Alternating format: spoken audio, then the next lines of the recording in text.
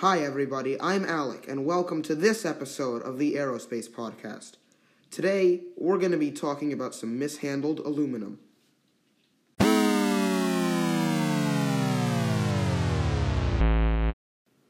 Let's start this episode with some upcoming spaceflight events. Our first spaceflight event is New Shepard NS-11.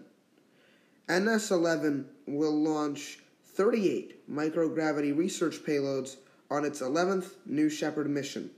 New Shepard is a suborbital rocket by Blue Origin designed to carry tourists mostly and research payloads on a short ride to space. The capsule actually has the biggest windows sent to space. Next, we have Falcon 9 Block 5 mission CRS-17. CRS-17 is a commercial resupply payload being sent to the International Space Station. It will berth with the station on May 5th, and it will unberth with the station sometime in May. That date is still unpredicted. Then, again on May 3rd, the Momo-3 sounding rocket will launch.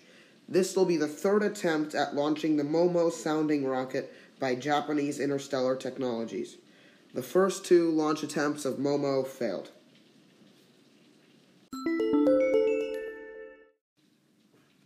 New news.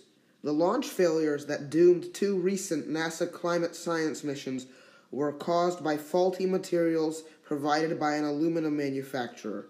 Agency officials announced this on April 30th.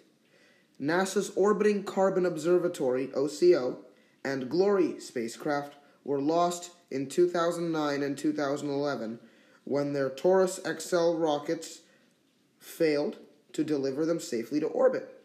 In both cases, the payload fairing surrounding the satellites had failed to separate as planned, and the spacecraft came crashing back down to Earth, agency officials have previously stated. Now, a multi-year investigation by NASA's Launch Services Program has laid the blame on Oregon-based aluminum manufacturer Sapa Profiles Incorporated.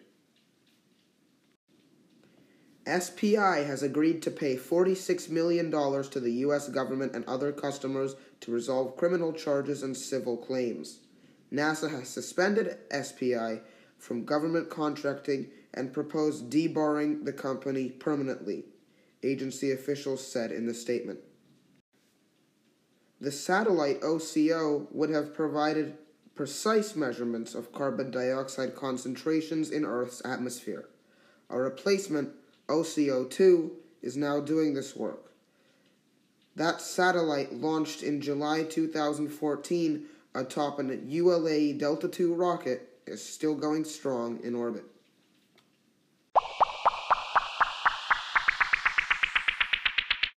Well, that will be all for now. I hope you enjoyed this episode of the Aerospace Podcast.